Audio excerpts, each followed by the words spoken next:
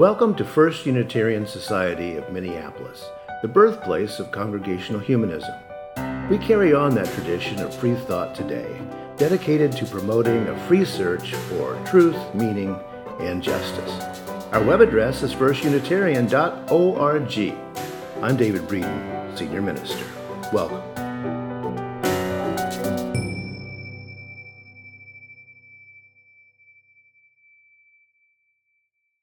Good morning, Paula Cole-Jones. What a delight to welcome you to our Sunday Assembly today.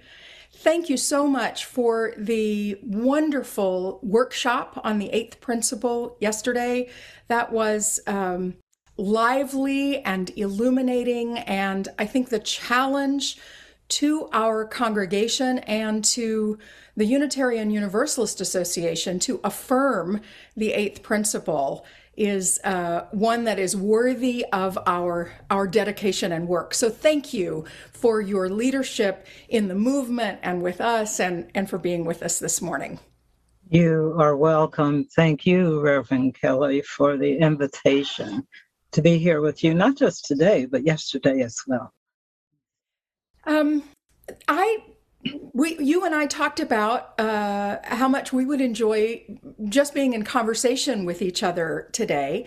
And so this is a continuation of a conversation that we've been having over the last few weeks. And I just have a couple of kind of starter questions that I want to ask, and we want to hear from you what you would tell First Unitarian Society of Minneapolis, what you would ask us, how you would continue to challenge us.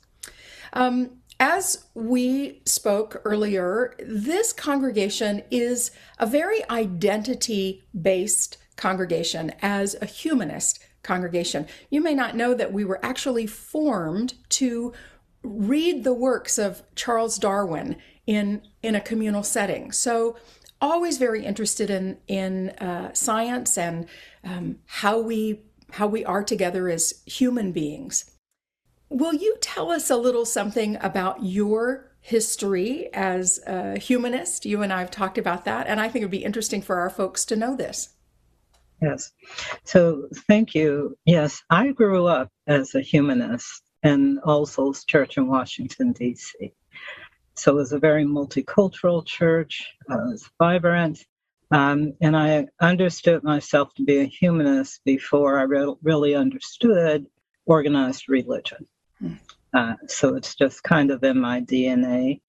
And it fit. I gravitated as well towards the sciences. That had a lot to do with my childhood and the interest of my siblings and my parents. So I went into first marine science and then into plant sciences, and ended up, when I left the federal government, I was a natural resource manager. So, I guess I fit right in. I do want to share that. I think that there are points in time when, as we mature, we kind of question and clarify, the piece around religious identity. I've thought about it a lot. My church was and still is named Unitarian. And so the shift from Unitarian to Unitarian Universalism, for me, I don't separate the two. I identify as Unitarian Universalist. And as an agnostic humanist. And that was a very deliberate decision that I made for myself as experiencing, in some cases, really the awe and wonder of life, of the natural world, of the mystical world, things that we cannot see. And I identify as an agnostic humanist because I believe none of us have the answers. And so I am open to possibility. I'm very interested in quantum field theories and things like that. And so there are a lot of things that we haven't discovered. And it's very fitting with Unitarian Universalism that revelation is never sealed, right? So We're still learning and evolving. So thank you for saying revelation is never sealed. The thing I've been thinking this week is the principles are not sealed. That's right. Many of us are come outers from other denominations, and certainly some of us have grown, like you, have grown up in this faith, in this tradition. Let me call it a tradition. And so we covenant to affirm and promote these 7 principles. And unless someone has been around Unitarian Universalism for a very long time, 7 is the number we've always known. But the 7th principle itself was affirmed in 1984, maybe? 85, I think, our current version Somewhere around then, when the sense of our interconnected web. So we do also have a tradition of this growing and changing and adding to these 7 principles what is needed as we understand our times. Can you say something to us about how the idea for the 8th principle formed in you and how you brought it forward? I know there's been this really fast growth this year, but this has been around for a while. You've been a faithful servant to this cause for quite some time. Can you say something about the trajectory of that? Yes. And so this is a journey that many of us have been on for a long time. I have been for over 20 years now working with Unitarian Universalist congregations, my own, as well as others, and with various parts of the association. You know, as we try to understand cultural change, really. So, as we say, revelation is never sealed. You know, we come in as newer people in a different social environment than the generation before us and the ones before that. Our children have a very different starting place than we did, and they are pushing us forward. So I really look at this as social and institutional evolution. You know, we're constantly evolving.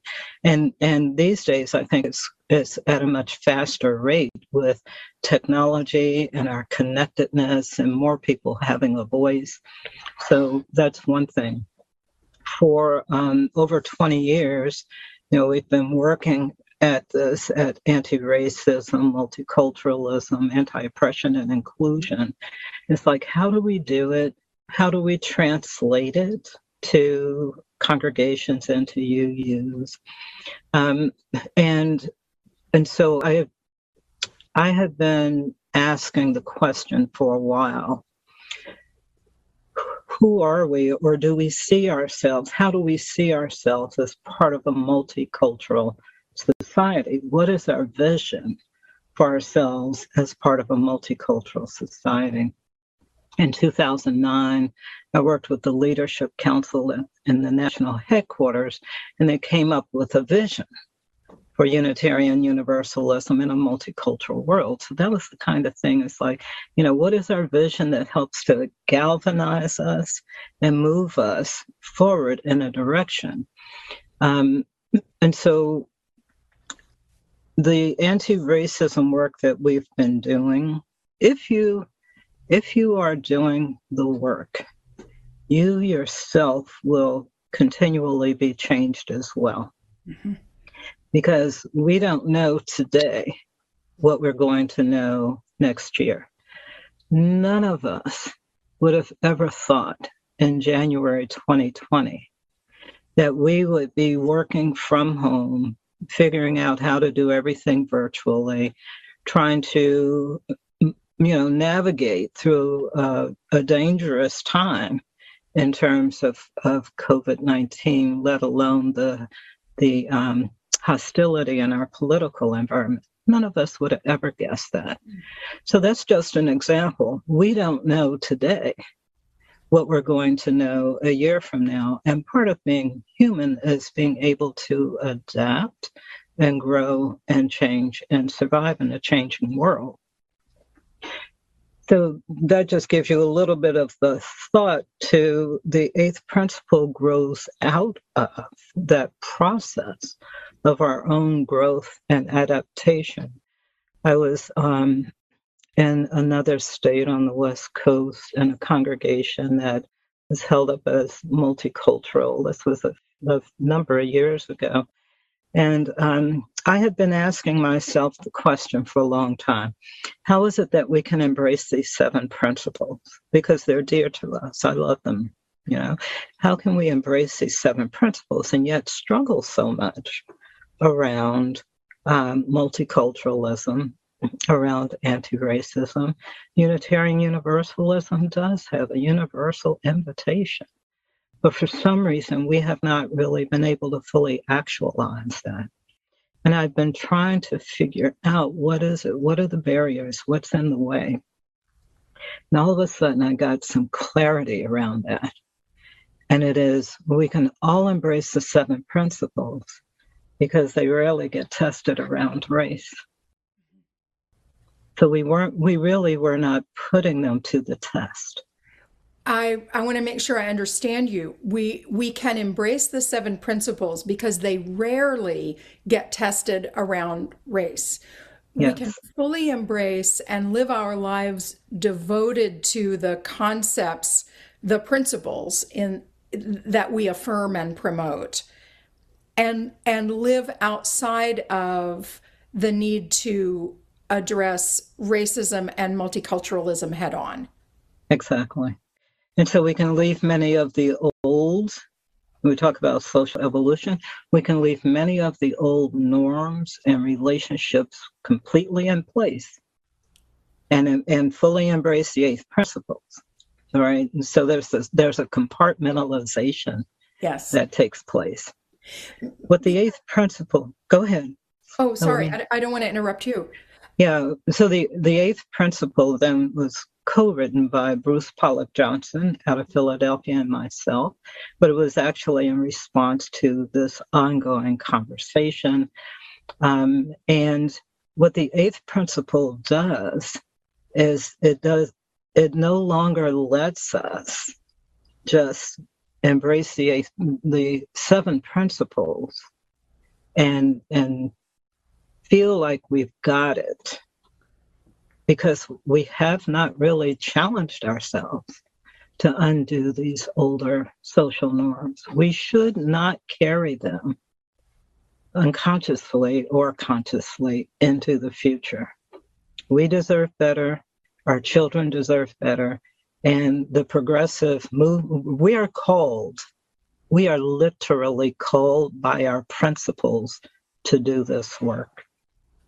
I love that. That's so powerful to me. And what I hear and what I know for my own life is, even as I affirm the worth and dignity of every human being, I can do that without engaging in analysis about structural racism. That's right. And so this is a call. I think the word accountability in the proposed 8th principle is one that says you can't do this just in your head. You have to be in relationship. And I think for Unitarian Universalists, we are in relationship. That's what makes us a movement. Yes. Yes. And it's interesting because being in relationship in UU spaces, we are in proximity to a lot of people who are have different life experiences, and we have kind of a range of identities. Hopefully that will continue to grow.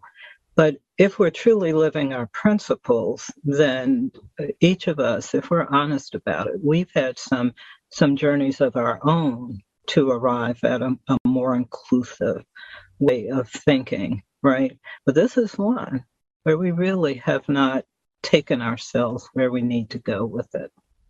Yes. Can you say something about the phrase spiritual wholeness? The reason that I ask this is, as the minister here at First Unitarian Society who is tasked with our justice work, oftentimes I think we think of justice as the work we do out there, out in the world, to help make the world a more just and compassionate place. And we ought be changed by that. So can you say something about how you think of that phrase, spiritual wholeness? Yes. So I think it takes spiritual energy to do this kind of transformation work. And I'm really referring to, I want to say maybe three things. One is that our core beliefs around who we are as people and what justice and inclusion really means, that there's something that comes from our very being around that, and I'm hoping that we'll continue to grow it, but it's there, that spark of the divine, if you as we so often hear it used. So that's one. Two is what happens in community, that there's, don't get hung up on the language, but there's an energy, whether you call it a spiritual energy or synergy or whatever you want to refer to it as. But there is something that gets created when we are together that none of us could create on our own. Yes. There's a spiritual energy to that, a spiritual aspect or dimension to life that's more than just our body and our mind, right? And then the third place that I want to take this is the beloved community. I think it's not just the idea, right? But it's active engagement in the creation of the bond. So it's like it takes us beyond an idea that all of us had known about, the idea of the beloved community. We may not share the same definition, but we all have some vague sense of what is meant by that. But that's not enough to create it. We have to be engaged in what the beloved community calls us to do. Think about Unitarian Universalism just from the principles themselves. If we really have a universal message, but if progressive seekers cannot come and find that sense of connection and home, there's something missing. I don't think that we've come into our fullness as spiritual beings, as humanists, as human beings. We haven't come into our fullness if people who are seeking this cannot find a connection, a place. And that's not to say that all seekers would, but we have not extended the promise of Unitarian Universalism to all that would become associated with Unitarian Universalism. And I think that that's part of the journey, whether it's a spiritual journey for you or whether it's a secular journey. And let me say this too, Reverend Kelli. I personally believe we talk about the same things and we use different metaphors to describe them. Well, multicultural competency makes space for those different metaphors, those different expressions, and still the work of what it is we need to do as human beings doesn't get impeded by that, right? That's lovely. I love that. That the more we increase our, not just proficiency, but investment and commitment to living in multiculturalism, the more benefits for all. It is not a zero-sum game. If I lose some of my ability to have assembly just the way I want it, because somebody may want something different, it's an increase all the way around.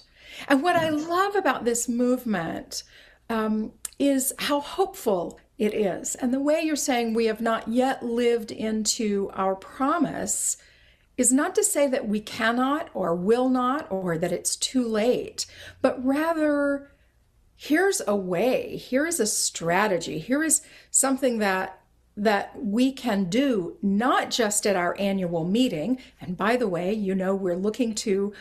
we're hoping that we will affirm the eighth principle and join the, how many congregations now? We have about 40 now. That list is about to double, I think, between now and June. Yes, because many congregations are looking to affirm it. So we want to join that movement, that wave. And as you've said many times, that's the first part of the work. Yeah. And then continuing the journeying, the accountability, those relationships. Paula, I see that we're just about out of time. Is there a last word that you would leave us with, a word of hope, a word of encouragement here in Minneapolis in a particularly fraught moment? Mm-hmm. You know that the trial of the police officer who murdered George Floyd is ongoing, the trial of Derek Chauvin. So a word of hope. So for those of you who participated in yesterday's workshop, I think you might see some of what I get very excited about, and that is that the presence of the eighth principle has us looking at everything differently, talking about things differently, seeing ourselves with different possibilities. So I think that it's exciting. I think it'll lead to a revival, really, a renewal of Unitarian Universalism. I'm excited about that. And I want to say these are very difficult times. It has been for a while. And I actually think that's part of why we have made as much progress as we have. Not just in the eighth principle, but in many aspects of not just our association, but society at large. So against this backdrop of challenge and difficulty and the lack of justice that we all get to see, none of us wants to see it. But those things give us a sense of urgency. You know, it's like this work has been there all along, but I think that in the face of problems, all of a sudden we begin to imagine how to use it, how to come together, how to push for justice. And I want to say this, and this goes back to the idea of religious language. I've just come recently to the understanding that whenever an injustice is corrected, especially systemically, we are saved. And as an agnostic humanist, what I mean by that is that the world potentially becomes a bit safer because someone else has received justice. That, you know, human potential perhaps has a greater opportunity because someone has received justice. So, you know, the language of reverence, which when William Sinkford was president, asked us to consider embracing, I find myself just in terms of this opening and the realization of some of these promises that haven't been met, that some of that language just seems to be very appropriate in terms of description these days. Oh, Paula, thank you so, so much for not only for today, for yesterday and today, but for the gift of your presence, your expertise, the gift that you have brought to our movement, and you and Bruce working together, and that you continue to call us to our best selves through this hopeful movement. We will be reporting back to you. We'll let you know how things happen here. And everyone, I want to invite you to our coffee hour today when Paula Cole-Jones will join us in the Talk of the Talk breakout room. So if you want to be in more dialogue, we'll do that. Paula, thank you so much. We are ever grateful, and we are changed by your work and our movement and with us here at FUS. Well, thank you. And I'm cheering for you. Thank you.